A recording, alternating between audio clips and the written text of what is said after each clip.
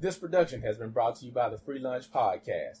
Unauthorized use and or duplication of this material without express and written permission from the Free Lunch Podcast is strictly prohibited. This show has been brought to you by the Thomas Allen Collection. The Thomas Allen Collection is a men's accessory line designed to attract and capture a variety of tastes with a unique appeal. Thomas Allen strives to produce an extraordinary design to turn a new leaf on fashion for men and at desired occasions. If I told you once, I told you several times on this podcast, ladies, get your men a Thomas Allen Collection tie.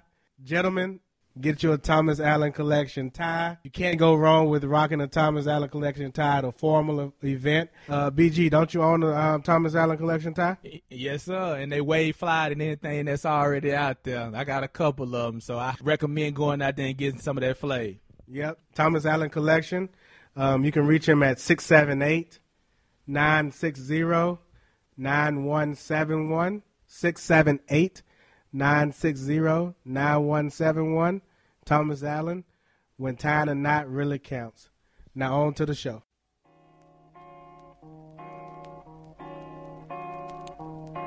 Yeah. So you gotta understand, brothers just see things different. You know what I'm saying? Like, niggas got different perceptions. But the value is in focusing on yourself. That's what it's all about, though. See, I'm the type of nigga, like, I can have 5, my brother got 3. It's nothing for me to give him 1, so we'll both have 4. It's how much more. It's not a thing. Flight lands in my hometown. I'm older, wisdom. They say it makes you more effective indeed. In due time, everything will make sense to us all. Lime wedge in my ginger ale, making the call to fly. Wintertime in my nice car. I'm home for the holidays, sipping Baileys. Bad bitches from high school, reacquainted. Caught them on the rebound. Fucking good at the Marriott, I'm downtown. Contemplating my next moves to move forward. Cause whether music or otherwise, I move toward it. Tortoise print, time forwards, non-prescription. Can't listen to niggas, gotta know your limits. Perception, divine guidance, intuition, connection. I'm counting blood money, rap related. Happy New Year, popping champagne, I made it. I made it possible for brothers born from the dream. Believe bigger than the things we already seen. They say it's not about the goal, it's the in-between. The meantime, the ups and downs, if you can win, you can have it all. Some niggas chase dreams, some sit and complain. Some niggas chase hoes, some about they change. A nigga like me, what the fuck you figure? It's TCP, I'm a different type of nigga. Yeah, just a different type of nigga, man. Yeah, TCP, I'm a different type of nigga. Attitudes all contagious and niggas desperate. Welcome to Free Lunch Podcast. This is your boy Tank, one half of the Free Lunch Podcast duo. I got the main man, B Jeezy, with me. B Jeezy. Yes, sir. What's happening? Ain't nothing going on, man. We in ATL, A3C conference. We chilling, man. We having a great experience, getting some exposure, meeting some good people, making that network grow, man. So I'm having a good time. What's going on with you, boy? Man, we've been grinding. Indeed. You know we started the hashtag never not working. Never not. Man, that's real. I feel like that. It's a haze. It's a haze, but it's a good haze. Get this work in, man, and this is what it's all about. It's definitely a good haze. Right now, we have an opportunity to record live from the Marriott Marquis. Fancy. We live in ATL. But man, enough about you and I. For sure. We got a special guest.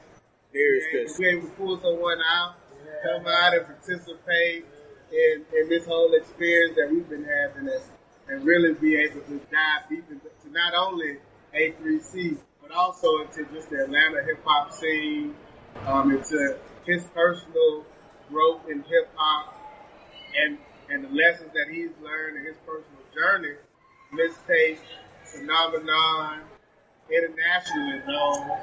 Hopefully we can talk a little bit about that. But man, we got the boy, the homie, Willie the Kid. What's going on, Willie? What's good?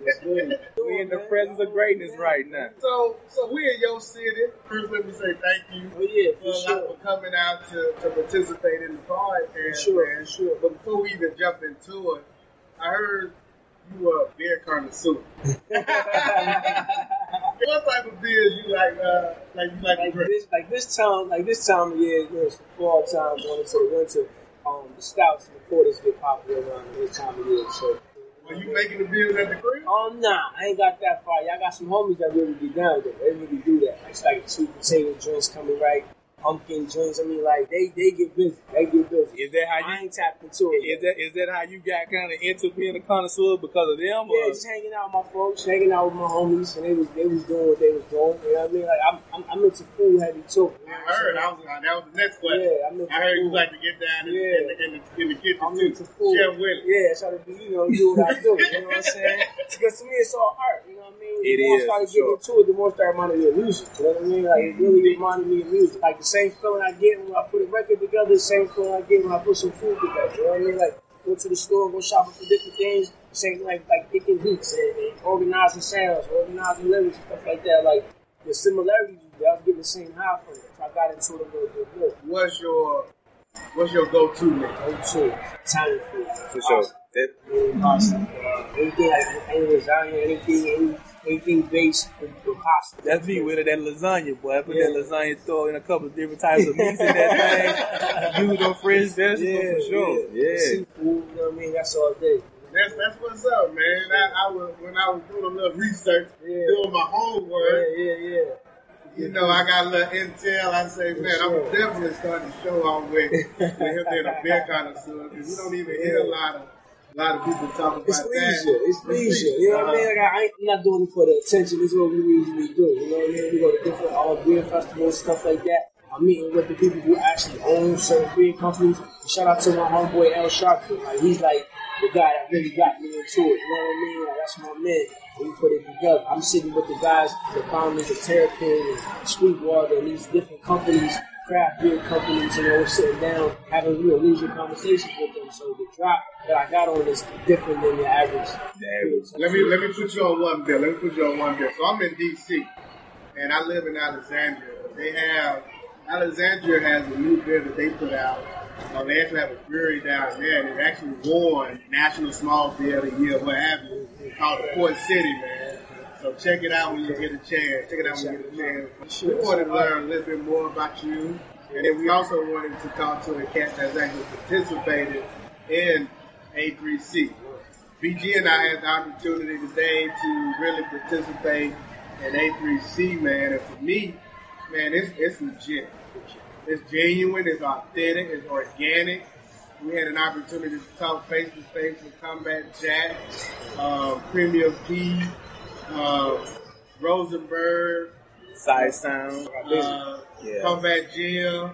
Man, we was face to face with these individuals. So if you in hip hop, if you love hip hop, if you're in podcasting, if you're in marketing or anything associated with that, man, A3C is definitely something that I would recommend. But with you being a historian, per se, you actually participate in this event. And you got to talk about it from a behind-the-scenes perspective, and even your participation over the years. For sure. The first time I did A3C, it was at the Masquerade, which is like the Midtown area, and everything was there.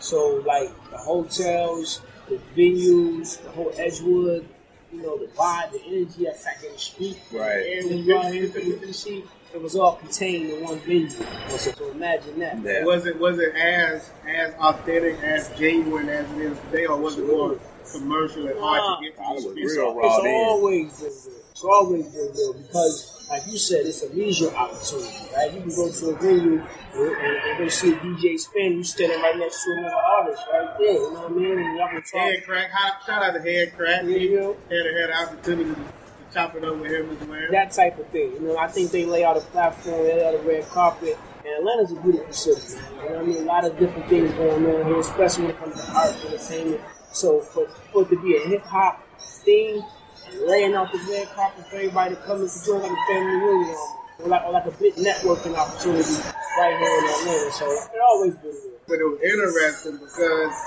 I just mentioned Head Crack. But he was out there with the mixtape, handing it out for the Bodega Boys. Right. And I'm looking at this guy like, man, he's on the radio Monday through Friday, syndicated, but he's out there working hard. Work. That's what I'm saying. I'm showing you the gigs that really grind. like they put everybody together in one space and go ahead and do the thing. It is, but we had opportunity a few weeks ago. We both attended CBC, Congressional Black Caucus, in D.C. It's a A3C, but more on a legislative perspective. Okay, yeah. So, BG, just from your experience, your perspective, how would you compare the two events?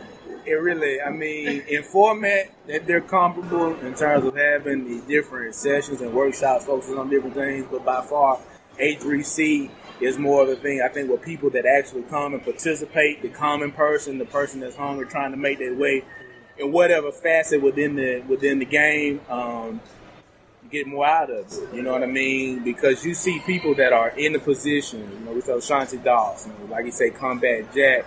You see all these people that are on the platform that have, I guess, quote unquote, made it, but they're out there with the people. They're willing to talk. They're giving their information away. Do you have your card? They're taking in all this type of stuff. So they're really, and then in the sessions, they're dropping jewels and they're coming from a real, genuine place. And I think that you get more out of it in terms of being able to take that stuff and apply it to your own hustle versus them coming and using it as an opportunity to boost their brand. You know, they laid back, they're not dressed up, they're just right there. And so in terms of experiences, this is really one of those experiences for me that's really down home, sincere, and it motivates you more. It gives you that fuel to say that it's regular, real human beings that are doing these things. We see them as superstars, but they're real people. So that makes space for you. I want to ask one more question on A3C. How many times have you performed at A3C? What was that experience like yourself? I performed A3C about 3 or 4 times.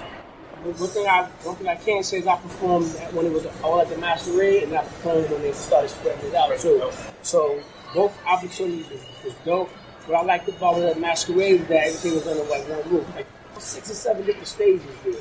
Wow. So you can see somebody performing outside, on your homies, and you go inside and see somebody else performing inside. Right and there. you go upstairs, and you might perform instead. You know what I mean? So you even became a fan. Right. Of course, because there's certain artists that I respect and appreciate. It dope to be able to see them right before I did my show, right after my show. So after I get done, I didn't even gotta leave. I can just chill, you know what I mean, and watch one of my homies record his show, you know.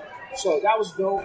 And then I performed a couple times. I performed once on Edgewood. I performed another time on Spring Street. I think the name of the venue right there. But right there by North Ave. This was like 2 years ago, I think it was. And that was from a homie of mine that was doing some promotions and getting for the venues for A3C and all that. That was a Michigan artist conference. So it was myself, John Connor, Aftermath. And it was cool. It was cool. Let's jump right into your story, man. You're from Michigan. What part of Michigan you from? Gotta shout that out, bro. Yeah, West Michigan. You see it on the hat. Yeah, I had to pull that one out. It's the line too, GRUSA. It's a clothing line that we started to promote awareness and promote unity back home too. So we'll see more about this later. But right now, go to shop GRUSA.com.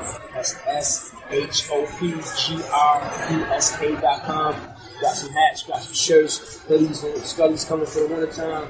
All fly material. Right, talk about your experience back in Grand Rapids. Set the scene that'll get us to you leaving Grand Rapids and coming to the ATL. For sure. And kind of just shape, like, where did you grow up in Grand Rapids? How was the area accepted? For sure. Well, Grand Rapids is it's the second largest city in Michigan.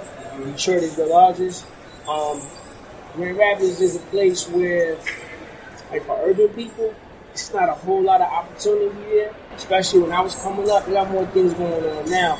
But just recently, in the Forbes magazine, Grand Rapids was listed as the #1 worst city for African American economic growth. Number one in the nation.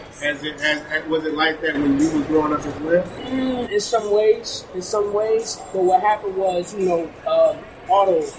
the auto industry, automotive industry, like that's like the backbone, the thread, like the sole income for a lot of different businesses, a lot of different hard-working people there to stay from Detroit to all the way to Lansing, Grand Rapids, so on and so forth. Every city in some way is supported by General Motors in some way.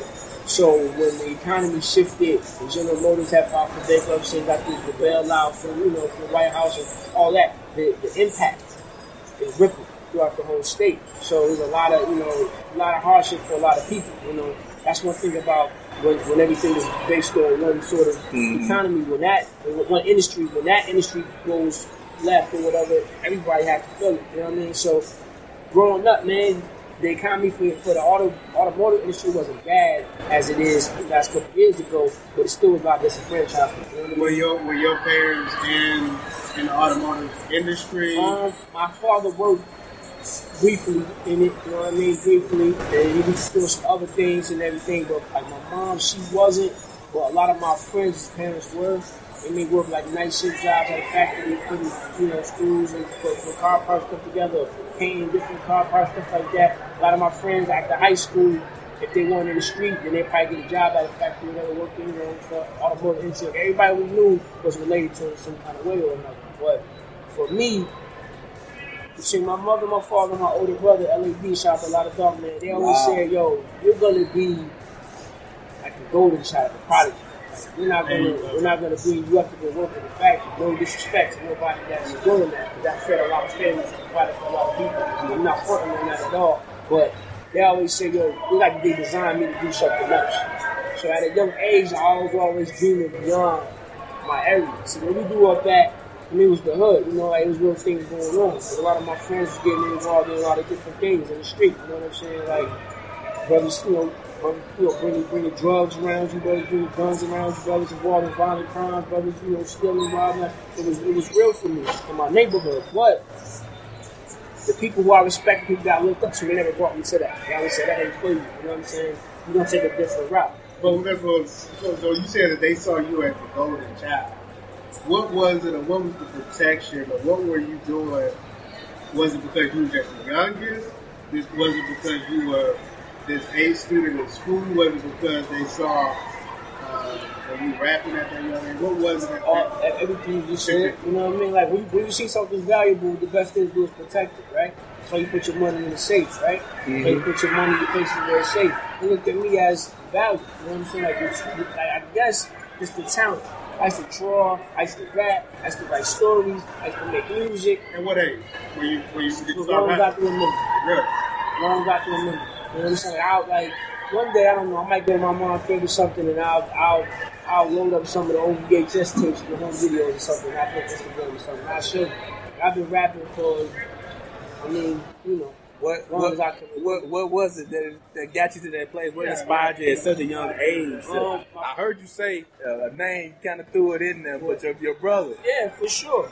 Shout out to LAD. But before my brother, my father, he was big on music. I guess he was a DJ informally, you know what I mean? He had turntables and records and crates and DJ weddings and parties, and he was doing stuff. He was real good. He would do he would take vinyl, records on EPMD, LL Cool J, and put it on cassette tape. Because back then, nobody in our neighborhood even knew. They even wanted to listen to music in their car. Brother had a Cadillac, this system, boom, boom, boom. Brother have a other kind of car, boom, boom. With the system, they wanted to bang some EPMD or some Public Enemy or some LL. But everybody had vinyl. Everybody had records. Right. And my dad was one of the first people in our neighborhood that would take the vinyl and put them on cassette. So it'd be EPMD on one side, LL on the other side. Like the mixtape, I guess, right? Right. And it'd be stuff like, I'm about to leave. When such come by and give them this tape, and leave them one thing, and I put it in before they come and listen to it.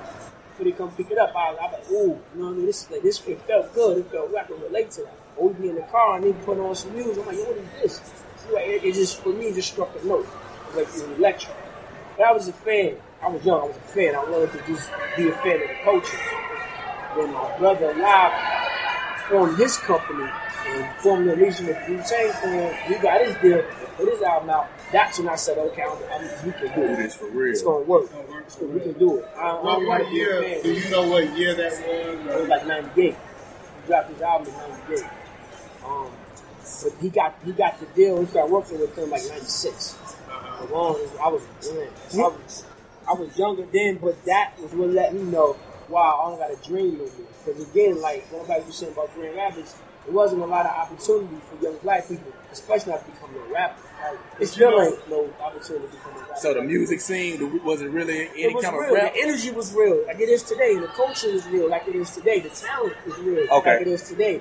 outlets. But you know what though, but BG, even today, when we was at the conference today, Combat Jack mentioned something about how, and even when we did the interview yesterday, you know, they talked about how when that one person that was in that circle, and it was actually Shy that said that A3C, so you know how they were just saying, how, they were just basically give you a quick update. They were talking about how in Queens, so many hip hop artists came from Queens, and it was like when that one person made it, everybody thought big of it. Like, hey, I got that same opportunity, and now I can do the same thing. And what I'm hearing is that right around that 1996 time frame, 96, 98 time frame, that same kind of sense of you can do this kind of came over you as well. For sure. Like, I mean, I was always inspired to do it.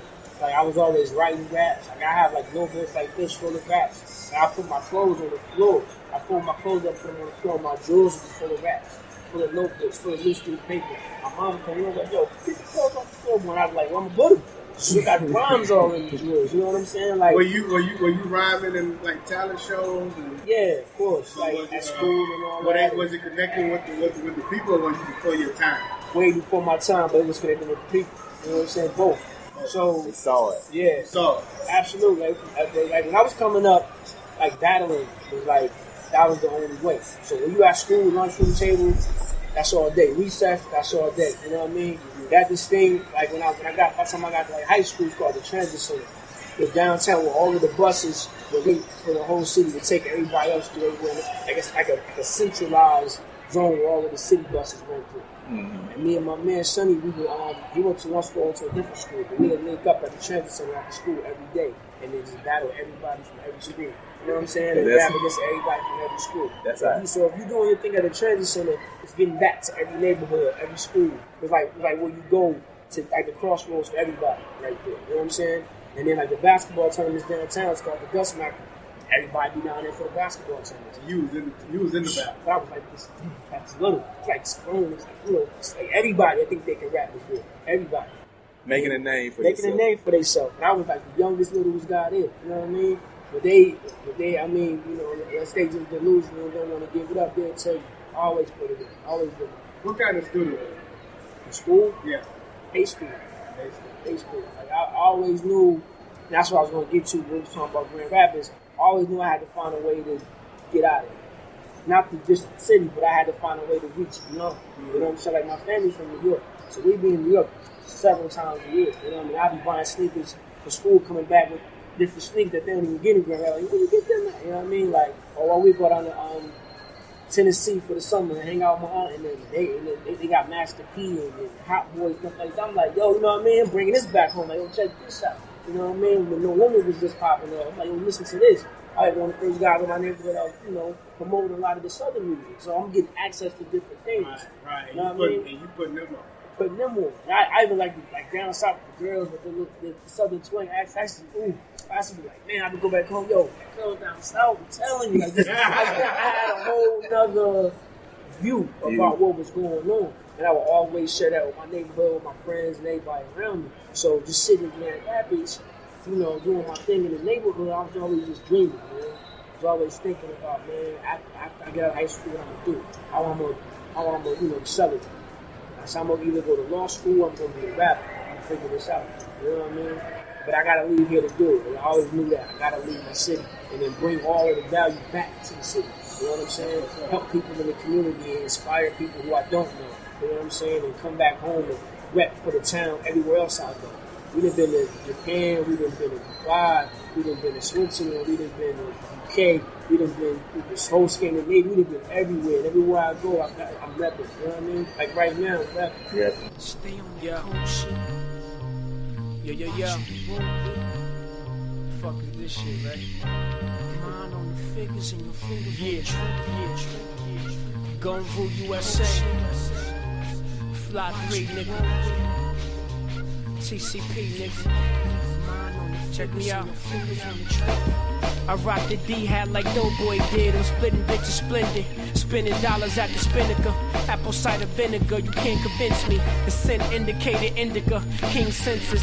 Silk scarf came from India. I'd rather fuck a Jocelyn than I ring India. I'm superficial, sue me.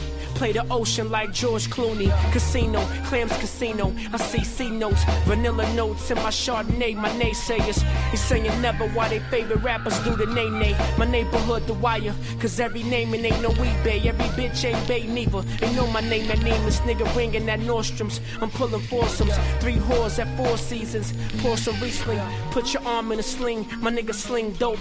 Fuck per diem, you see him. Japanese denim. I'm never living, I'ma live it, but love it, believe it. I need Bellinis and Belize. Cheese blinks, bulletproof beamers, bullet shells, fingerprintless. One blink, then it's complete blackness. Apprentice, the crown prince, TCP, is penicillin.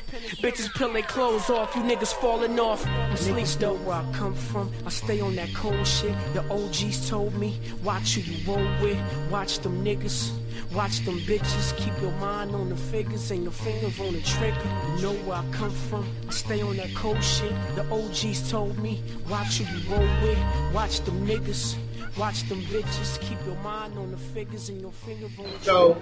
So I want to get into those trips that you just mentioned, but before we even get into that, you was battling, you was getting the name locally out, but then you graduate high school and you end up coming to Atlanta first? Now through all of that, you gotta understand, like my brother Lai, like even before the situation with Wu-Tang and the deal and all that, he was a real popular guy in the city, in the town. So you wasn't gonna miss me because I'm his little brother. So he would take me around all the time and say like, yo, this is my little brother Willie. You go to the city, you smell the 4.0. You know what I mean? I'd be fresher than the grown niggas. Like, yo, this little guy's fresh. You rap too, like, yeah, all right. Like, so I made a name just for coming up under my brother. You know what I mean? And when he left and when he did this thing outside the city, it was like, yo, I know y'all gonna do it big. I know it's coming soon. You know what I mean? One thing I knew, I couldn't wait on my connection with my brother to find my way. I had to do it myself too. You know what I'm saying? I had to make my own way too. So I was always, when he was going to do his thing, I was I'm gonna start burning my end of the stick too. So we can meet somewhere in the middle. Yeah. That's exactly what happened too. And fast 4 years later, that's exactly what happened.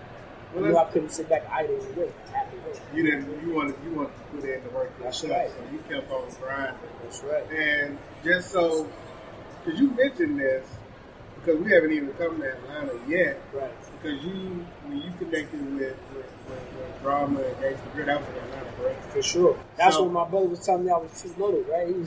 He was going out to LA working with RZA and Method Man and all these people, Mob Deep in New York and all that. I just told him, like, yo, you gonna fly me out there? Like, nah, I finished school. You know what I'm saying? You too young, you too little. Like, yo, I ain't finna be sitting at home waiting to grow up. I'm gonna start grinding. You know what I'm saying? I'm not gonna do that. I started being real serious about my music and real focused on what I'm gonna do next. And that's how I ended up working with Drama. But even before that, so just talk to, like, we still talking high school days. What type of, you say you was battling, you was writing, how much time were you actually putting into perfecting your craft? I mean, just to give people I meet guys and I like for artists and guests to tell their story, you know, like how much work did it actually take for you to get to a point where you felt like now you, like, I'm just saying hours from like writing, like how much time were you doing? Whether it was a hobby or something that I got paid to do at one point, something that took me around the world at one point, or something I just did when I had some downtime, I'm always doing it, man. You can ask my friends, like one of my men, A1, shout out to A1, we was little. It's probably like junior high school. We hung out all the time, but he never came to my house before. And the first time he came to my house, let's check it out. First time he came to my crib, he was in my room. He was looking like this. He said, bruh, you really are a rapper. I said, what you mean, brother? He said, I don't see one poster of Michael Jordan. I don't see no Pistons. Bad Boys, I don't see no Detroit Lions. I just see cutouts from the Source magazine, cutouts from Double XL magazine, and Nas and Jay-Z and Biggie had every Wu-Tang poster pipe ever printed on my wall. You know what I mean? I had it right on the inches on my wall. My mom and they moved it to the other side. You can't see it when my door is open, but the whole wall over my bed, man. I mean, I would buy albums. I would just like, with CDs, I would tear the cover off and put them on the wall. I'll buy 2 copies of the Source magazine.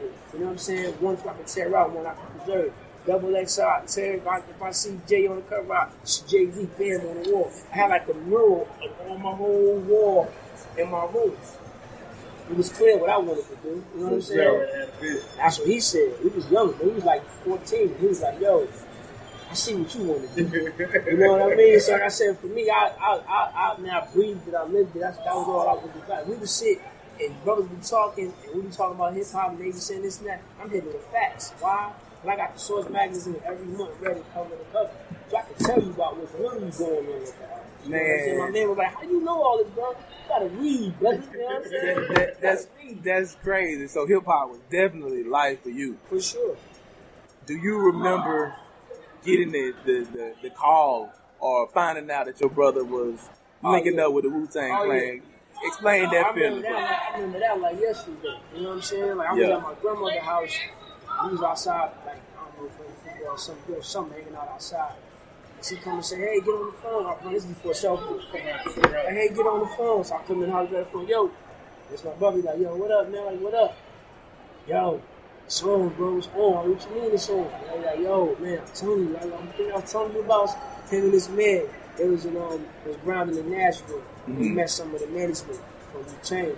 They started a label called For Real Records. He was telling me he was going to really put it together for the record label. And that was a conversation we had months ago. This conversation this time, like, yo, it's on. I'm in the studio with Raekwon right now. You know what I'm saying? And here, brothers, I got them brothers on my wall in my room. You know what I'm saying? Like, I'm with Ray right now. Oh, for sure. Ray get around. Ray always. Man, shout out to Ray, man, the big homie. Ray get around. But he was like, yo, I'm with Raekwon right now. He did it a record called As the World Turns. It's one of the very first promo records that my brother came with when he first started putting his company together. And that conversation right there, I was like, word, it's on. You can't tell me nothing now. You know what I mean? Like, I knew I had to carry my weight, though. Once again, I never slacked off, yo. I never sat back and waited on him to do nothing for me. You know, that was never the mission. He never put you on any of this stuff?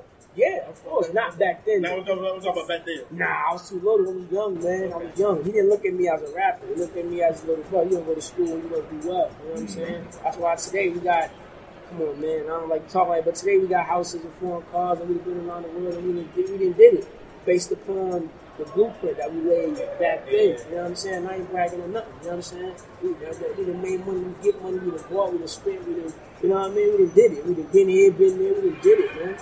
We done did it. Off of the blueprint. You know what I'm saying? Especially coming from where we coming from. It ain't that easy. Right. I don't know too many who did it like we did it out of music from our city. Shout out to Floyd Mayweather, he did it better than everybody. But that's another level though. That's another lane. You know what I'm saying? That's another lane. But through the music, which is like the mud. You say get it out the mud, it's the mud back home. That's why I salute all my guys back home that's still doing their thing and trying to get it up out the mud back there because it ain't easy. So let's fast forward. You come up here to go to school, got accepted to Clark Atlanta. Can you kind of talk about that experience transitioning from Grand Rapids to the South to Atlanta and kind of talk about the scene back there in that time? See, again, growing up in Grand Rapids, like, I was in New York all the time because of my family. I was in Tennessee because of my family. Even out in California because of my family. So I probably have more access to outside of my city than a lot of people had when they first got to college. I seen a lot of people go to culture shock. You know what I'm saying? I seen it. How did you even hear about Clark Atlanta coming from Grand Rapids? Goes back to the music again. When the Wu-Tang was like 96, 97 or whatever, when we were it, making clothes. They opened up a store right there on Peachtree next to Gladys and Ron's Chicken West Gladys and Ron's right now. But that's to be a club right on the same corner right across the parking lot right there, the same side of the street. That club, it's been 100 clubs since then. But before it was clubs, it was a We Wear clothing store. And my brother came here to help them promote and market the store. So he was coming back home with PC, give me a hat, give me a t-shirt. I'm like, oh, got a store in Atlanta, the Wu-Tang store. I'm like, oh. I know they had one in Staten Island. I went out there. I went to the store and all that, took pictures from the store, but I didn't know they had one in Atlanta.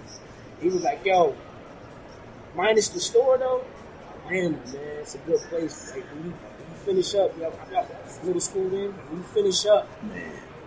finish up everything, I probably was leaving out of elementary school going to middle school. This is how far back it goes. She's like, yo, by the time you finish middle school, high school, you think about going to Atlanta. You know what I'm saying? That was like 10 years prior to me graduating. He was already planting the seed. Yeah, that was like 10 years before I even got out of high school. I've been thinking about Atlanta the whole time. You know what I'm saying? That was from him. But me, I wanted to go back. I wanted to go to New York. You know what I'm saying? I know I was going to do music. And I wanted to be close to where everything was. To the birthplace? Yeah, to the money. More so than the birthplace. I was thinking business. That's all. We used to buy the CDs on the back. All of the addresses for the New York. I knew that when I was 11 years old, 12 years old. You know, Def Jam, looking at the back of the CD, says New York, New York. That's what I see. I could write down the address. I had a notebook just full of label addresses. Mailing off my tapes, mailing off pictures, mailing off. I was doing that when I was like 11, 12 Man, where you get that from? The wherewithal, the awareness to start doing it like that at a young age. Bruh, I used to be in my room, me and my man, and we would take the CDs and put them on the back and write down the address. Only a couple was in LA, but all of them was in New York. So I knew that's where the money was at. So we'd take our picture, go with the disposable camera, go get it developed, put our tape, CD or whatever, put it in the envelope and mail it to the address on the back of the CD. And I'm pretty sure they were getting tons and tons and tons of mail, but we know we ain't Grand Rapids, man. Ain't no labels in our city. They're not signing no artists with me. Ain't no checks being cut. Ain't no way to get on MTV or BET, you know, right here in Grand Rapids. But we do know we can look on the back of these CDs, and the addresses are all on the packaging. That's official hustle right there. But you didn't end up in New York. You ended up in Atlanta. Because of school. Because of school. HBCU. That whole idea of coming and going to a historically black college was. You wanted that experience. Eventually.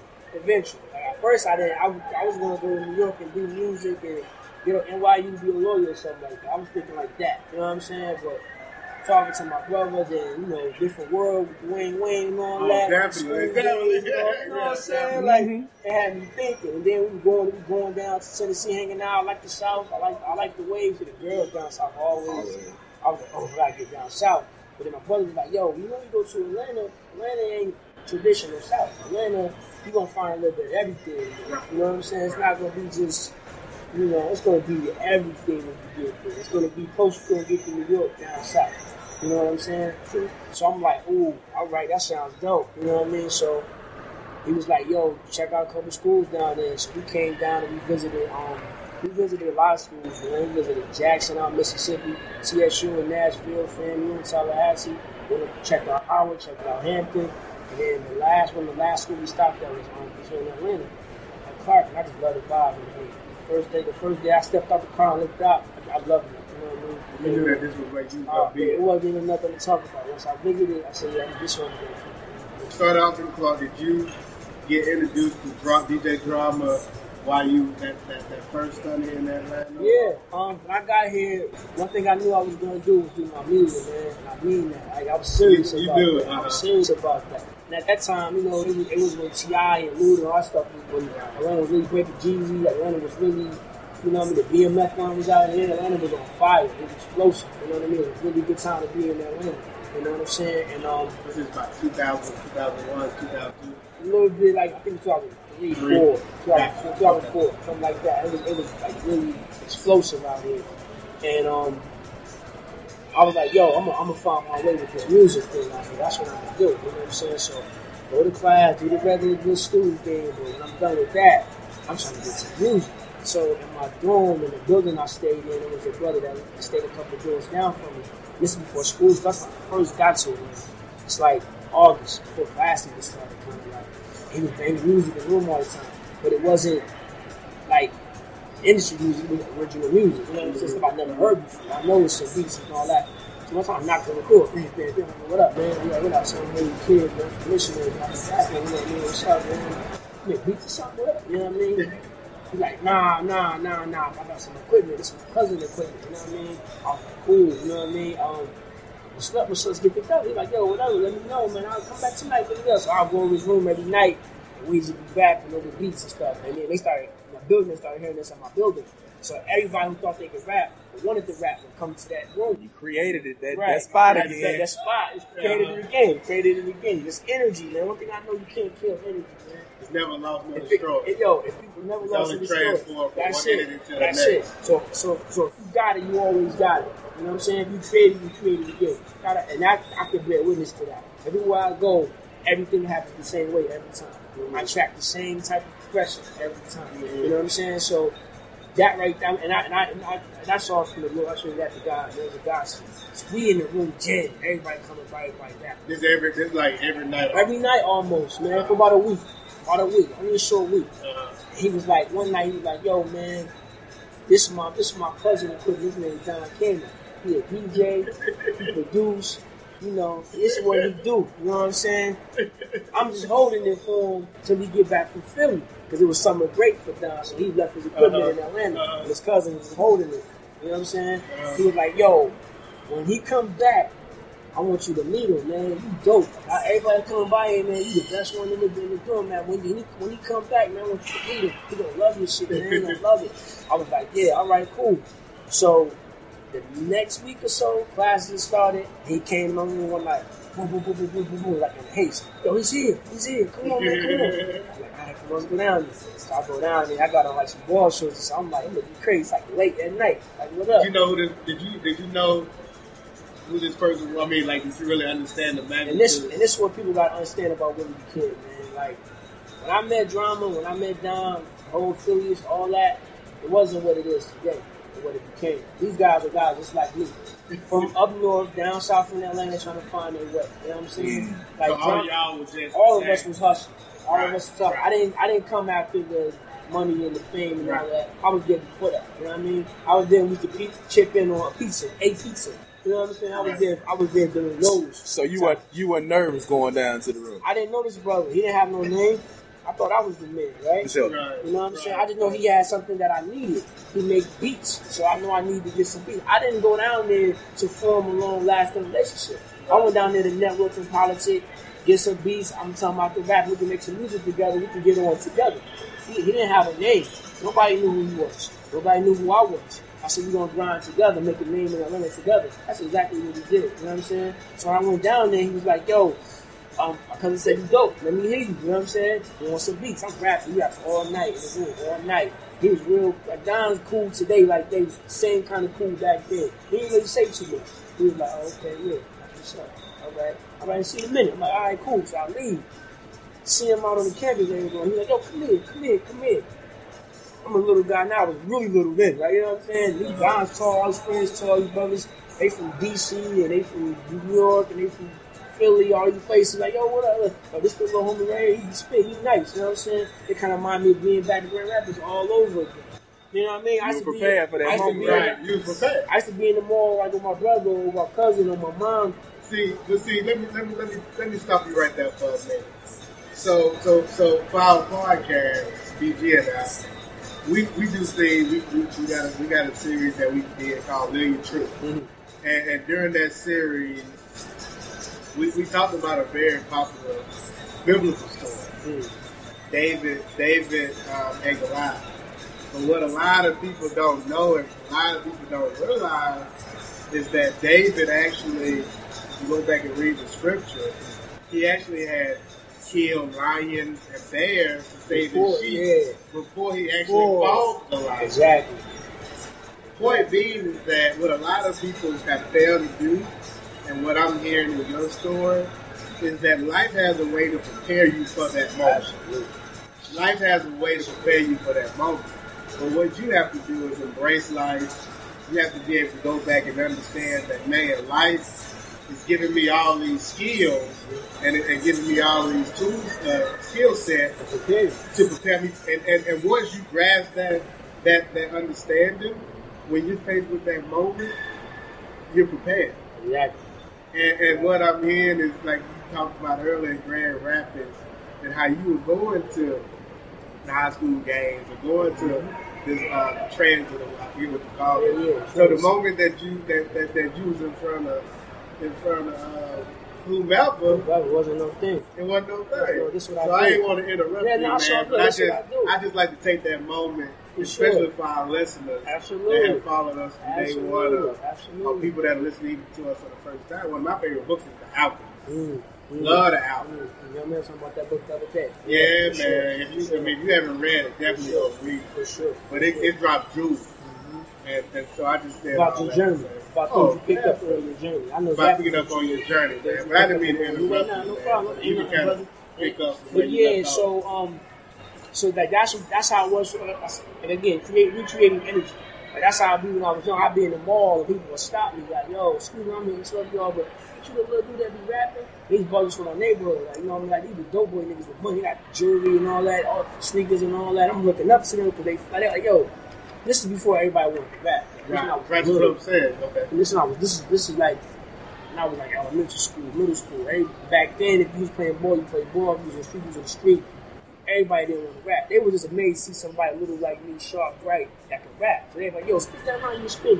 So I'm rapping in the mall back then, the same thing kind of like what Don was doing on the campus. But he even talk about it, so when he called you over, yeah. you know, Don called you over. Yeah, this so, the homie, he be rapping, you know what I'm saying? We about to make some heat. I'm like, y'all, all right, dope. You know what I'm saying? Like, cool, you know what I'm saying? So, yeah, I'm going to get with you, though, man. You know what I'm saying? I'm going to get with you. So I just focused on, I was doing still right, still doing my thing.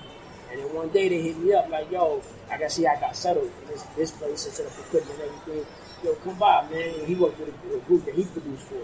Some other, my man Tone and them. Shout out to them, they're from the Jews. And they lived together at their apartment and they made music and like 3-4 rappers come in and out of there. And he was like, yo, I want you to come by so we can start working. So I was going by jumping on their records, doing a couple of records on the side. I think that was like first semester of school. Then like the Christmas when the break was coming. He said, when you get back, you're going to be your album. Yeah. So by then, we doing shows, we doing open houses, battling. This your first year? First year at Clark. People come through, like, I think Raymond came, Wu-Tang came, they had like some open mic thing, I rocked at that. And then they had like these African-American wearing this gay thing, I rocked at that. Everything that was coming through, I was rocking. Then industry little bits, I'm rocking, trying to get my name out there. And then we came back from the winter break. And we started really working on the music. Every once in a while, every day or so, other guy would come out. Everybody's other guy. It's my man Drama, man. You know what I'm saying? I want you to meet him, man. He sell mixtapes. He about to do his thing too. He DJing the parties.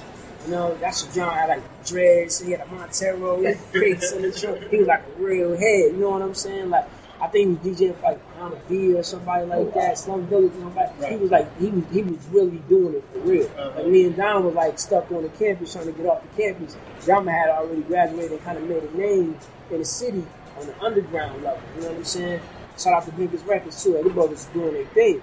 But he would come in just like OG Don. He'd come like, yo, I got an event at Club Comedy. I want to come through. And he'd take Don and Don open up for him. And they'd be hanging out. And I'd go sometimes and carry the crates and, you know what I mean, hang out. We'd be just kicking it, you know what I'm saying? But Drama like this big homie. I didn't really talk to Drama like that. I was Don man, you know what I'm saying? Like, I was Don homie. So Don made sure the way Drama pulled Don pulled me. Right, you know what I'm saying? So every time Drama had something going, he'd come pick up Don. Don said, come on, Will, he'd grab me. So we eat Drama Don. And then my man Sense, of course. Sense and Drama live together. So we go to Drama House, Sense is there. You know what I mean? I always like Sense style because he was like a smooth, cool type of cat, reminded me of myself. So we always would kick it. And Drama's just grinding. In the room, the Sense would be in this room grinding. They lived at like a duplex. Drama lived on one side, Sense lived on the other side. They both had turntables set up. They both had, studio setups. They both were doing mixtapes. They both were doing clubs. And they worked with Mars and Trauma. Shout out to Mars and Trauma, Super Friends. And Super Friends was like the it. You know what I'm saying? They were on the radio. They had all the clubs, everything. I think that year, All-Star Weekend was in Atlanta or something like that. And absolutely crazy, man. Absolutely crazy, man. I had the year 50 Cent like broke and everything. It was like the energy was ridiculous. And like Mars and Trauma pulled Drum pulled Cannon pulled me. You know what I'm saying? And we all just chill out Drum and fed me, Drum, Sense, and Cannon. Yo, we gonna really do this. You know what I'm saying? We gonna really do this. So Sense was the man because he was working on the radio. He worked at 107.9. He worked with Trauma and he was the man for that. he had access to the mainstream in Atlanta that I definitely didn't have access to. And Don didn't even have access to neither. They had a I don't want to say this incorrectly, but it was some event going on, a birthday bash or something going on, where they gave Sense and Drama tables to sell their mixtapes. And at the very last minute, brothers came up with a Southern influenced mixtape that took the format of like a top 10 or cool tape with all Southern artists. That was the very first Fire after that. This is back in what, 2004, 4, 5? I don't 2004. know. Yeah, I don't know. Quote me on the year. Right. I had just got here. I'm like this. Everything's going like fast. So drum. And you own the Gangsta Grill. Not on them. Not on them first ones. That's when Drum and Sense was just grinding. But you saw him. You kind of saw him. You saw the birthday. Yeah, man. I was like, by the time I got the Gangsta Grill, like 5, 6 or whatever, I'm in there with them putting the CDs together. We in Drum crib like this with the spindles, like put them together. By the time I got that far, I'm like, bro, you really doing it, bro. You know what I'm saying? Like, then brothers got the Super Friends officially, and everybody got Super Friends jackets and all that, and it was a wave. And the whole time, my man Cannon was like, yo, this is my artist, what are you kids? You know what I'm saying? Like, we're gonna do this PJ thing with these mixtapes, with these clubs, we're gonna do this politicking and networking with these labels. But the whole thing was to go do some music for me and Ken. At the end of the day, we're gonna make some music. So we probably on like second EP, third mixtape by then. But again, we were on campus. We just were little guys. So the people that was close to us knew what we was doing. And shout out to Mars, to Trauma, the whole Super Friends. They always supported me, man. They always was like, yo, that's Cannon homeboy. He cool with me too. Always gave me a chance. Shout out to Biddy. Whole Cloud9, everybody, man. You know what I'm saying? Everybody that was really putting it down in Atlanta did. Bobby brothers still here today doing their thing, but they always embrace me. Always support me. So even before you on the Gangsta Grill, you putting out work. Yeah, you had stuff circulating. I never was not working. Are y'all say always never not working? Never not working. I've been working. Not working. I've been working since middle school, man. Like taking it seriously, you know what I mean? As much as my ability, you know. So let me ask you a question there. Because all of this is going on, and then, I mean, keep me honest, but then you transfer to Howard. You know, all of this is going on that first year. It seems like you finally connected with some people that's making some things happen. What happened, or why did you decide to go to Howard? All about the money, you know what I'm saying? Like this like first semester. I had met Don, we started working, we started getting some things together. But I was like, yo, I'm trying to go to school for free. I'm not paying for school. You know what I'm saying? I ain't doing that. You know what I'm saying? And Clark, you know, and shout out to all my youngins coming out of high school. Stay on your grind. Whether it's basketball, band, or good grades, or whatever you got to do. You know what I'm saying? They'll pay for you to go to school if you can add some value to the educational environment. That's a very good point. That's a fact. Mm-hmm. Like, you know, your parents, you don't put your parents in debt, put yourself in no kind of debt. If you got any kind of talent or skill, it's for my young folks. Man. Even if it's just going to school every day getting A's, that will send you to school for free. Mm-hmm. Just that. You know what I'm saying? Not to mention you play basketball, football, something, you play band, you got something going on. But I knew I wasn't gonna pay for school. I'm not doing it. You know what I'm saying? I'm not getting no debt and all that. I ain't taking loans, I ain't doing that. You know what I'm saying? Not me. So Clark they wouldn't honor. I was in the honors program at second grade. They would honor a scholarship. So I was like, I'm about to really got to leave it out of here. You know what I'm saying? Go somewhere else. But at the same time, I think with Down, we had just met and we just were talking and we were doing music, but we wasn't like getting to it yet. So this is probably like right at the end of the first semester, probably like October, November, something like that. I had applied to Howard. I wanted to go to law school too. And Clark didn't have a good law program. You know what I'm saying? But Howard has an outstanding program. So I said, I'm gonna go to Howard. I just applied, just wild. You just being silly, just seeing what had happened. And when I applied, one of the people called me one day, one of the guys from the honor program, he was like, oh my God, we'd love to have you, we'll pay for this and pay for that, pay, and I'm like, word?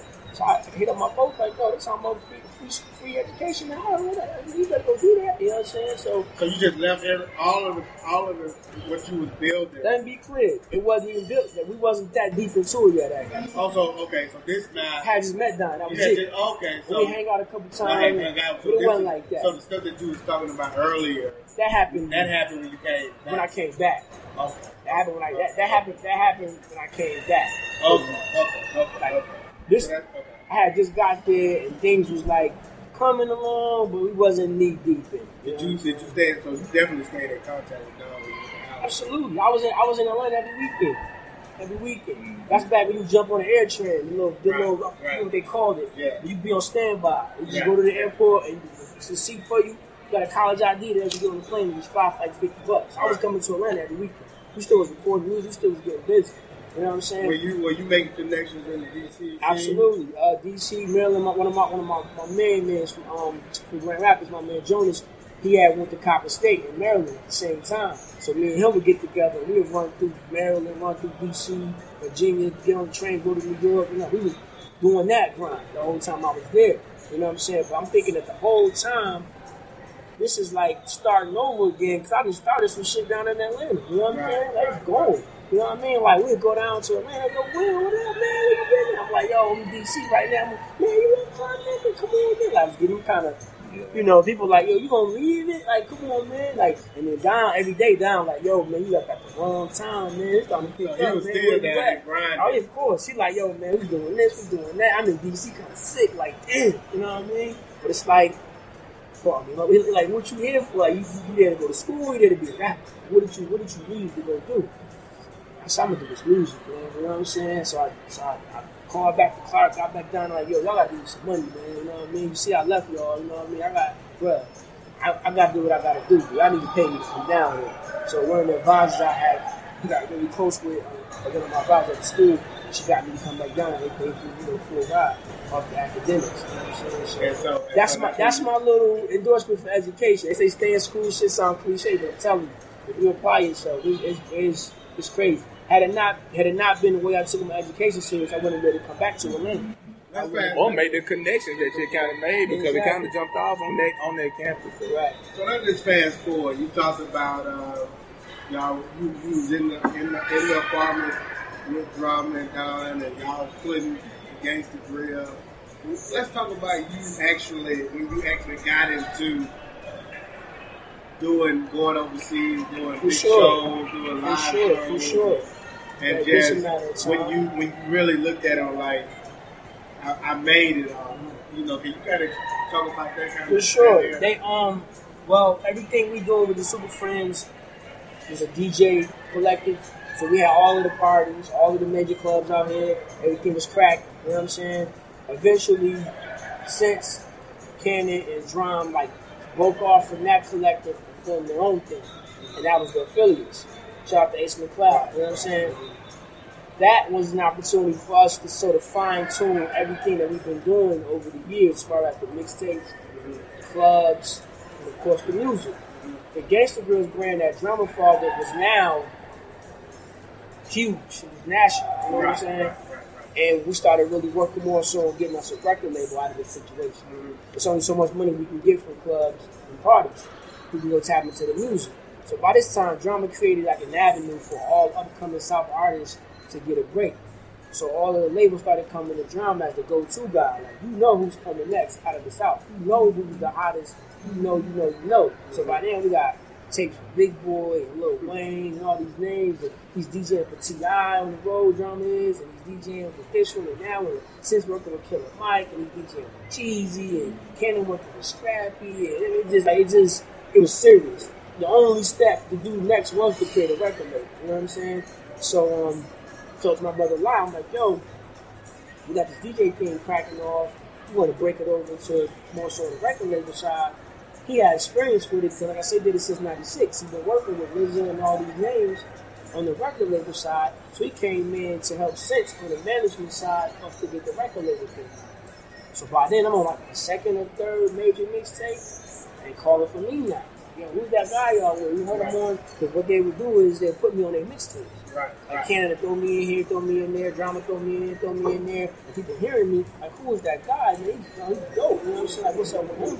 So then I started to call. So we started taking meetings, you know what I'm saying? They started offering. And when my brother Locke came, he said, don't go get an artist deal, make them give the affiliate a label and give us a deal for our company. Don't go be an artist at Atlantic or go be an artist at Interscope. Go get a deal for the company.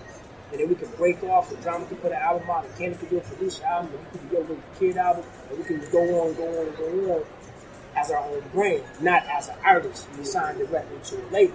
Around that time, Drama had signed to Grand Hustle as an artist, you know what I'm saying? And that was we were learning a lot about that process and how that works, as opposed to going to get your own situation and then doing what you want to do. And that's eventually what we did with Asylum. So Asylum was an incubator label under Warner, Atlantic Island, the same umbrella. And they really wanted to do business with Drama for the gangster thing, make them more of an in-house, kind of what he's doing today. Right. On the A&R side, making them an in-house, staff member so they can funnel everything through the brand. Everybody's thinking, that's the way it goes. And shout out to them.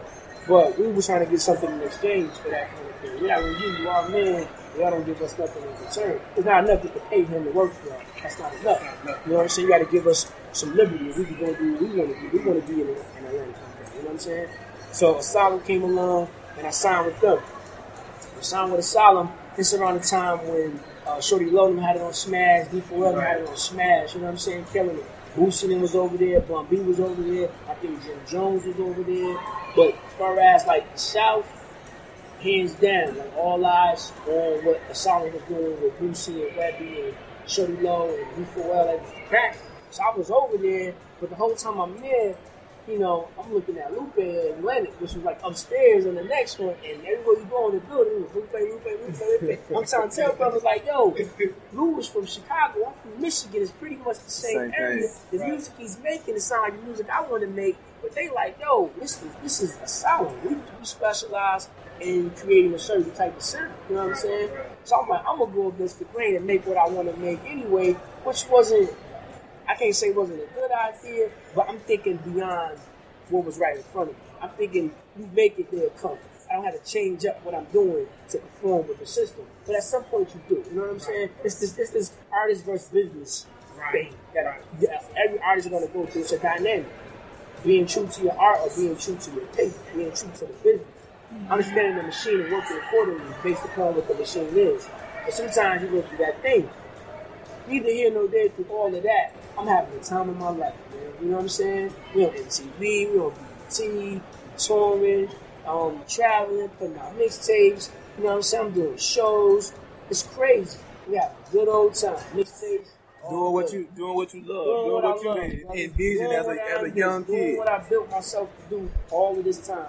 From writing raps in my bedroom to battling at the park, you know what I'm saying? To taking the trips from DC to Maryland and go to hip hop clubs with my boy, you know what I'm saying? From me and Don, record Jay selling the record where he has that. We recorded in the bathroom. Love that line. You know what I'm saying? We had booth in the bathroom with a church sock on the mic. I mean, all these things, man. Like, where your ass was at?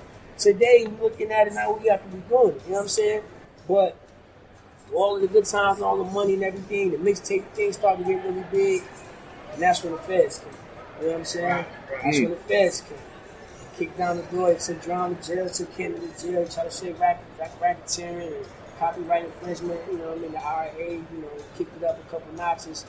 And from that,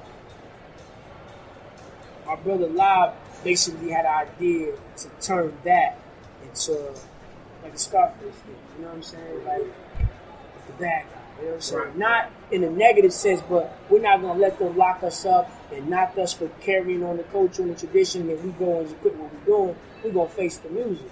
Like Drama say, take the fall for hip-hop. You know what I'm saying? And I think after that, that's when everything went on. That's when that's when we became like...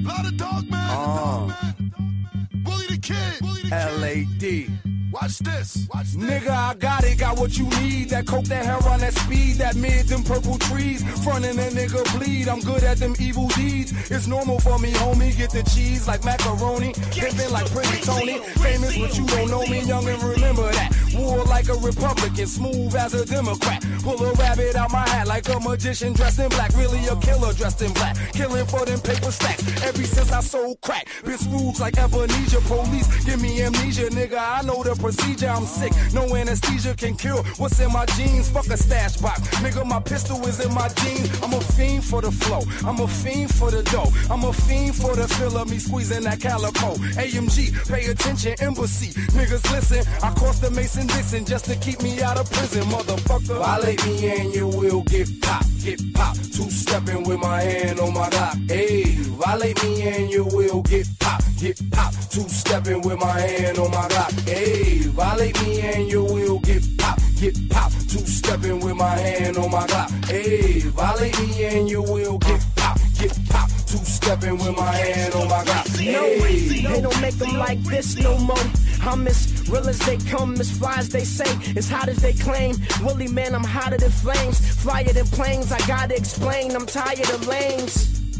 I'm tired of. That's when we became globally known. Like, they knew affiliates after that. Gangsta Girls, Drama, Kid. They knew us after that. Like that. After that, hands down. So that's when they start opening up the budget for the albums, and that's when it started getting stupid, right? So we started putting Drama album together, put my album together, dropped the albums, we did well, we did the tour.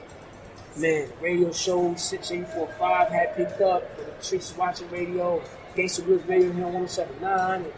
Man, the rest is history, man. You know what I'm saying? Right. I see you over there looking. What you say? Well, I mean, just to see it all come to fruition, man. Like, we always talk about, dreaming and living outside of the box and doing the thing that speaks to your heart and then speaking stuff into existence. And, Will's story is really that, man. Like, even from a young age, he kind of had in his mind where he envisioned himself to be. And it was all points go. But then by pursuing that and going down that road, then you start meeting these people that kind of had that same vision. And then you start linking together and the universe starts working together. So, it's just interesting to see, a young man, doing that. And then coming from a place of appreciating it.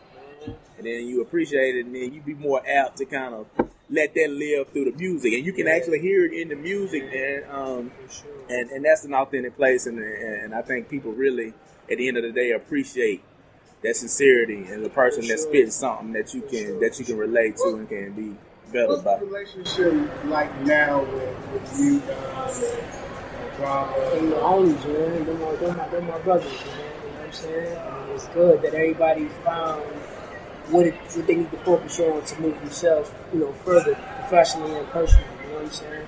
I pretty much grind independent. I do my own thing. I do my own thing independent, and we put out signed a deal with P-Vine Records several years ago in Japan.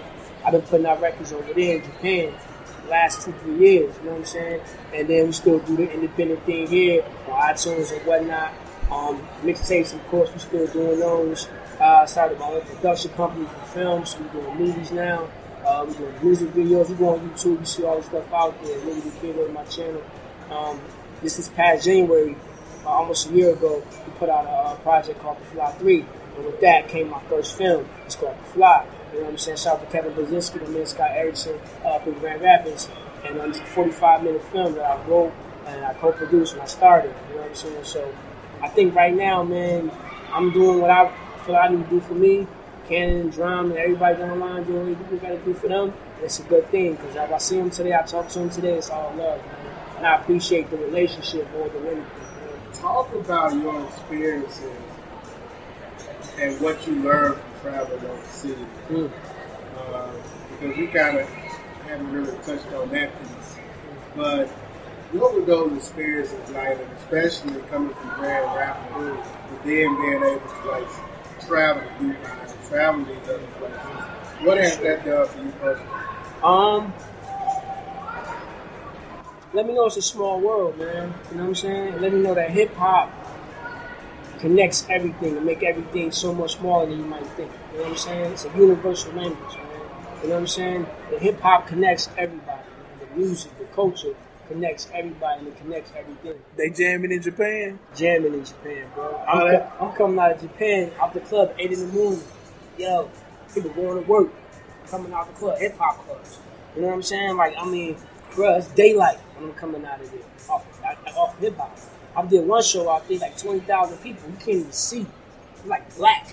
And you can't even see your hand in front of you. Like, music, boom, boom, boom, boom, like it's just loud. Man. Like, all for the hip hop, all for the culture. How did they get hip to a Willie the Kid in a place like the internet? Internet. I seen that with Soulja Boy years ago, right? He got on from his bedroom doing stuff on the computer, his little YouTube videos, stuff like that, the internet. Now it's even more ill because it's the social apps, right? There's people that's famous for nothing. For sure. Not to diss nobody, but people know you. You have no talent, no ability to do anything. I'm not dissing nobody, be crystal clear. I'm not fronting on nobody. But people are famous just from their living rooms, holding the phone in their hand, right? Mm-hmm. So you say, how do people know about people? The internet, man, social media, right? Blog sites, stuff like that. It connects everybody. You don't got to go to the store to buy it to hear it. You be in bed, like halfway sleeping, and go through somebody's Instagram page and you can know everything about that person. You know what I'm saying? They got it now where it's so lovely.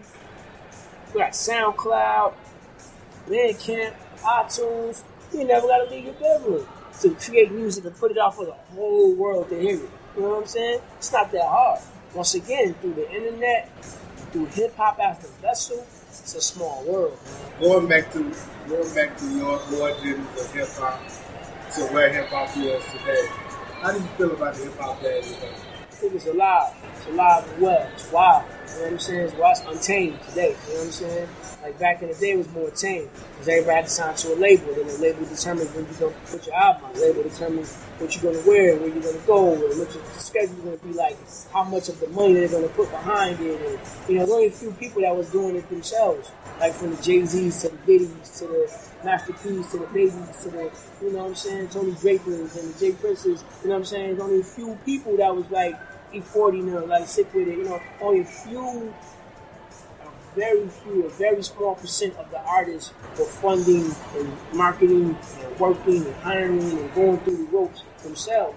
The majority of the business are all under labels. The labels is controlling it. It's damn near the opposite today. Most of your favorite artists are out here on their own dollar, on their own time. You know what I'm saying? Like right now, you know what I mean? And very few are signed to a label, moving at the pace of the label. 360 deals and inclusion deals and shit like that. Like it got the game the complete opposite of what it used to be. Now people are taking matters into their own hands, controlling their own destiny. You know what I'm saying? So today, the game is more wild, it's more alive. You know what I'm saying? Standards is like almost not even there anymore. They don't exist. And I'm not saying that in a bad way. I'm saying that in a liberated way. People are free to do or say whatever they want. Like once upon a time, this what gets really like ironic that once upon a time it was like standards. You had to sound like this or sound like that in order to be accepted. And the other people who weren't sounding like that, they're like, oh, it's cool, but you know, like PM Dawn wouldn't be at a show with Wu-Tang, or you know, you wouldn't see Arrested Development with you know, Ball and G. You wouldn't see that. You know what I'm saying? It ain't really like that. But today, it's like an open market where you got all different kinds of sound. They say trap music, they say boom bap, but they trying to create genres out of the culture now. But every other genre has that. It's contemporary rock, and then there's slow rock, and then there's classical rock. Right, but hip hop is probably the youngest of the genres. Right. So we're just maturing to the point where we can start subsetting, diversifying. Because, you know, back in the day, if you didn't sound like this, they booing you off the stage. You know what I'm saying? You seen what Dre said at the Source. The South got something to say. He had to stand up and be revolutionary to support the South like that. You know what I'm saying? Like, today it ain't like that. Everybody know everybody's welcome now. The South, the West, the Midwest, East, everybody's welcome.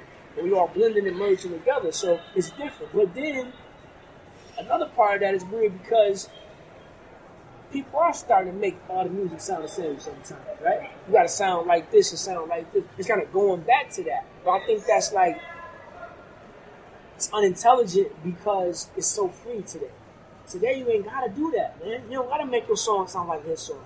You don't gotta get this person on your hook. You don't gotta get with this producer. You don't got to do that because the culture accepts everything. Don't be afraid to be free. You know what I'm saying? And I think that, you know, certain artists understand that, but then I also believe, like, when some of the corporate input, you know, when you talk about the major labels, when you talk about radio and all that type of stuff, in terms of how I ain't go there. That's another beast. How it gets to the masses, and so you're getting this image of the music has to sound like this to be, you know, on that stage, and it kind of creates this illusion that takes away from the essence of what it is. Be yourself and be creative. Man, like they came to free the slaves, and the slaves didn't know they was free. For sure. You don't even know you free, man. You don't got to do that. You know what I'm saying? You gotta.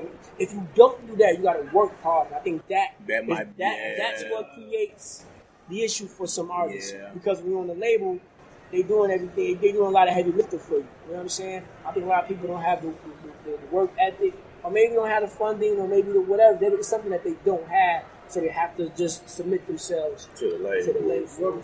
And what made you the creativity, just having that freedom to do what I'm an artist, man. I'm an artist. You know what I'm saying? And I've done a really good job of being observant and balancing the difference between doing business and doing art. You know what I'm saying? I've seen both sides to the extreme. You know what I'm saying? As I grew older in the business, and got a little wiser, started to get my own footing, my own thing. You know what I'm saying? My own support, my own way that I know I want to do my thing. Independent was the only way for me to do how I want to do it. You know what I'm saying? Like I got to do it this way in order for it to come out the way it's coming out. You know what I'm saying? I can do compromise, but I can't do restriction. You know what I'm saying? Not very well. You know what I'm saying? Like, I can't do the whole thing where you can't make what you want to make, you can't earn what you want to earn. I'm not with that. You know what I'm saying? Entrepreneurship, man. That's the only way to go. What would you leave as we wrap up the show? What would you want a young artist coming up, or a young person that just in general that wants to get into this game? What would you tell them? Or what words of advice would you give them? I've seen a lot of artists that were here before I got here, and came when I came, and some stayed and some left while I was still. I've seen a lot of stories. In the business. And one thing I want to just really encourage, especially my young people, man, I want to get into the business, man. Just take care of your regular life, man. You know what I'm saying? Like, for real, man. You know what I'm saying? Like, don't get caught up in offspring. Don't get caught up in social media and what you see another person do and the opportunity you think is there. Don't let that stuff take you away from what's real. You know what I'm saying?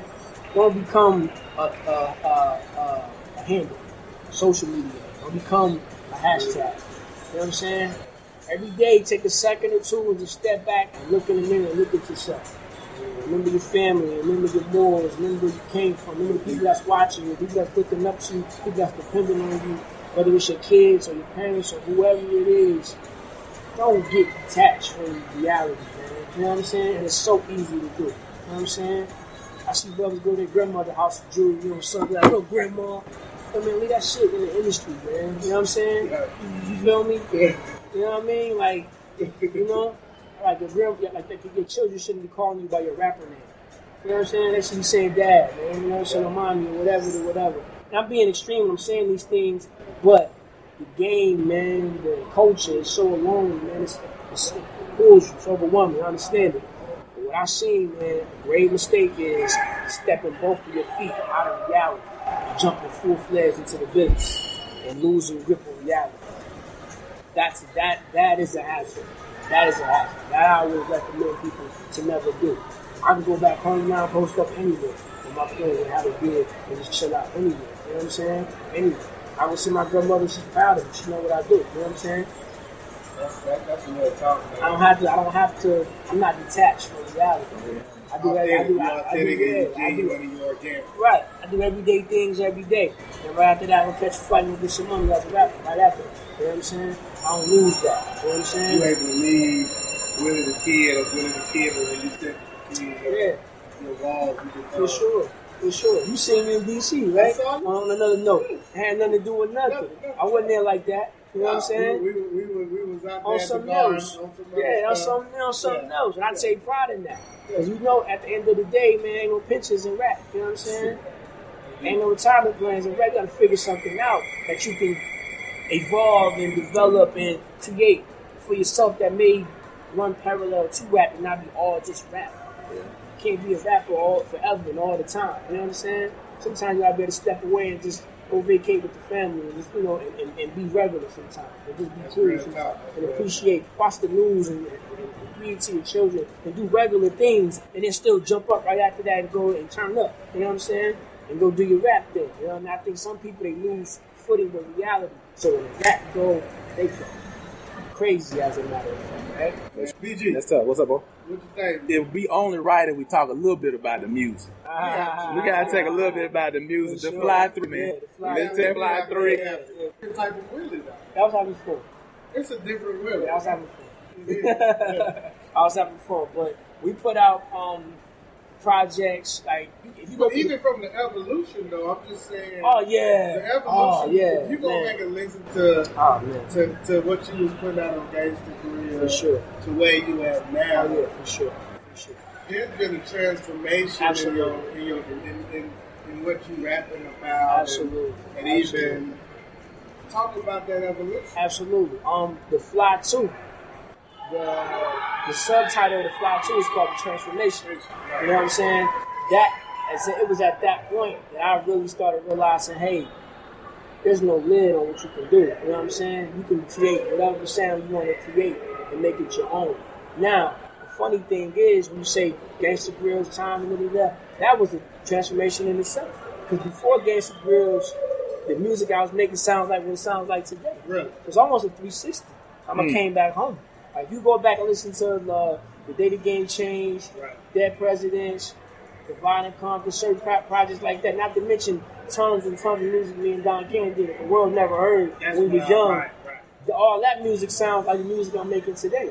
One thing about Don, he always said, like when Gangsta Grill stuff was popping off and the labels came, we started getting these good budgets and deals, he always told me, man, don't lose the music that you do. You know what I'm saying? Like, I know what this artist is doing, what that artist is doing, and how they sign an artist based on certain sounds, that's cool, but don't lose what you do. So today you listen to Masterpiece Theater with me and Alchemist. You listen to Somewhere with me and Ab Joe. You listen to Aquamarine. You listen to The Fly 3. You listen to The Crates. You listen to The Cure. All these projects, it's like you going back home. And that sound, like somebody said, oh, you changed up your style. Nah, bro, I just returned.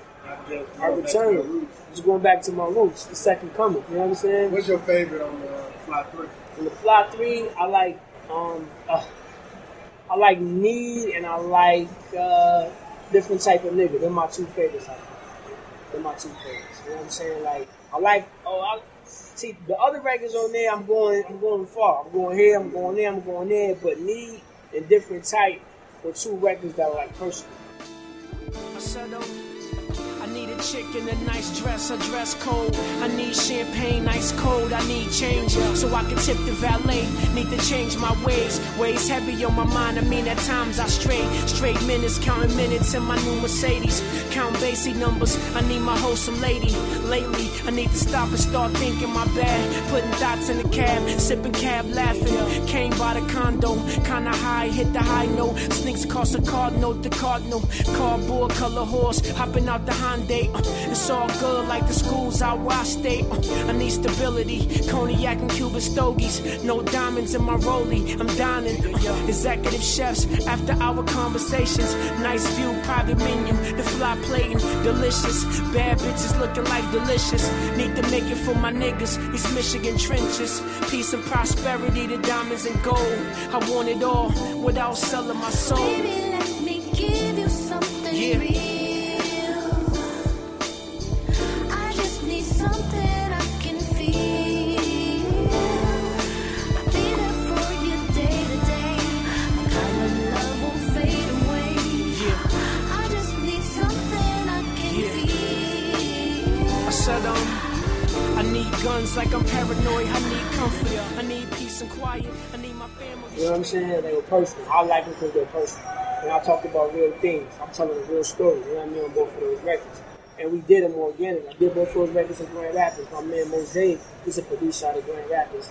And, you did that at Grand Rapids? Yeah, those two records for sure. So it's all organic. It's a real story. Flight lands in my hometown. I'm older, wisdom. I said makes you more effective indeed.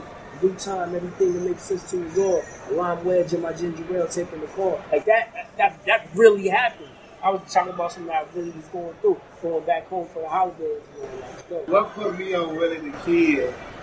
I had a mutual friend of mine. Actually, he moved to D.C. after graduating from the same college. And he said he was listening to the Gangsta Grill stuff when he was on that mixtape. He's like, man, it's this kid, Willie the Kid. He's dope. I bust out laughing. Yeah, right. And I was like, man, I know this kid. Yeah, you know for sure. I didn't know you, but I knew you. For sure. And it was at that moment when I went back, like, hold on. Let me came across your path 2 times. Like, yeah, hold on. Like, man, go back, man. Yeah, and that's when sure. I actually started going back and listening to your stuff. For sure. And I was like, yes. No, brother. You see what I'm saying? Yeah, that's sure. like real talk. Yeah, that's real. That's real. You see what I'm saying? That's an organic process. I prefer it like that. Every time 2 different people came in and said something about me, I gotta check them out now. That's how it's real. That's how and he was up with DJ. Go ahead. Just saying, the Fly 3, man, got tough tunes on there. It's jamming. And, I mean, from start to finish. Like, I rolled to it, and it's kind of nostalgic. It give you that 90s feel, which we like to call, like, kind of the golden era of hip-hop. But it's time... Progressive. Yeah, it's progressive. It's time relevant, man, and it's something that you can really hear that soul and that spirit coming out in the music. Do you feel like, as an artist, that you have like a responsibility with your lyrics, with your delivery to the people that's going to be listening to your music? Do you think about that? That's one of the driving forces behind why I do what I do and how I do it. I know there's some people who come to get a certain sound. They come to get a certain level of caution and carefulness and care. Certain people come for that. There's certain people that come to turn up. They don't really care what you're saying. You just got to feel good. And I appreciate that too. You know what I mean? I'm in my car, but I listen to Future, man, all the time. Me too. All the time. I listen to Future and Max B all the time just for the energy. You know what I'm saying? I'm not coming to get educated. I ain't coming to say the whales. I ain't coming to, I just want to turn up. I just want to feel that energy. But then there's another part of me who just want to really hear some substance sometimes. You know what I'm saying? Straight up. You know, like it's just straight up. Sometimes you want to hear something different. Sometimes you want a different part of your soul to be catered to from a music perspective. And I know there's people out there, because I sit with my friends, guys who are even older than me. I sat with my brother friends on the porch maybe a couple months ago. I was back home hanging out, shooting some videos. And my man was like, yo, bro, I don't listen to hip-hop no more, man. Everybody that come out, they ain't speaking to me. You know what I'm saying? I got my own business. I got kids. I got a mortgage, man. You know what I'm saying?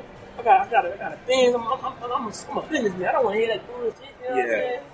So I'm like, damn, it's a whole subset of people who ain't even getting catered to. So they can't get into turning up. And they don't want to turn up, right? They want to turn up their businesses. They want to turn up their business model. They want to turn up their new franchises. You know what I'm saying? They got a different drive. I think a lot of artists, they're not taking that responsibility. They just want you to get high and party and get drunk and turn up. And that's cool, because we all do it too. I turn up too. But I think there's a whole list of fans who want to just hear something make them go, all right, when they grind on the way to a meeting, or grinding on the way to go build something. You know what I'm saying? Mm-hmm. Going through a life issue and wondering how I can get around it. You know what I'm saying? You think you looking at it now, because I'm listening to you, you feel like you're in a different place than when you were years ago? Hell yeah, man. I grew up, man. I learned a lot, man. I learned a lot, man. I first got here, I was wide eyed. I was happy to be here. I was trying to show everybody I was the best rapper. That was just the objective. I'm going to kill every verse. I'm going to kill every song. And that's it. I don't know nothing else, you know what I'm saying? But after you start accumulating a certain amount of money, and you start accumulating certain kind of responsibilities, and you start seeing the game from a business perspective, you gotta respond. You gotta adjust. You know what I'm saying? You gotta adjust. You gotta respond. Is it true that you just got a master's? Or? Yes, sir. quietly. I'm not on Instagram with it. I ain't on Twitter with it. I just got an NBA. I bring that to the Got an NBA because me and my partner starting some businesses back home, and I wanted that validation. You know what I'm saying? I don't want to be just a rapper what's throwing his money around. You know what I'm saying? I really went through the course to qualify myself to, to earn these positions and these opportunities. But I wanted to bring that up and you kept saying lawyer. A lot of people realized that you had aspirations of high learning and you stuck to your guns and you went back and got your MBA. For sure. And I wasn't going to let you leave without even put that on the podcast. So that listeners know that, hey, you got that back. For sure. I had to, because like I said, I didn't want to be some rapper. And you weren't going to mention it if I didn't bring it up. Because that ain't what I do. I didn't do that to go brag about it. That's not why I did that. You know what I'm saying? I didn't do that to boast about it. I just did that because I know I got some future business ventures I'm getting off into. And the kind of people who we're going to be dealing with, I need them to know I'm just not some ignorant rapper throwing his fame and his money around. That's not what it is. I qualify myself. I deserve it, and I credibility. I earn value. And to be able to understand that lingo when you come into the meeting, you understand the principles and all that type of stuff. For sure. Willie, man, appreciate you coming out. Absolutely, man. I really do. Because I don't think that people realize what it took for us to make this happen. Oh, yeah.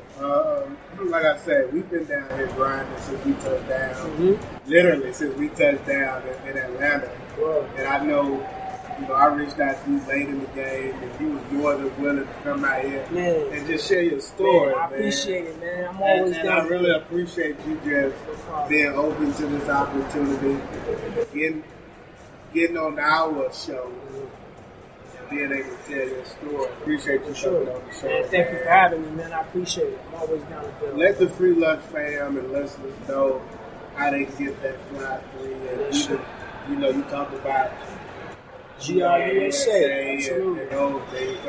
I mean, for sure. You can check me out on Twitter, The Willie the Kid, TheWillie TheKid. Same handle for Instagram, The Willie the Kid. iTunes, all the projects is up. You can catch me.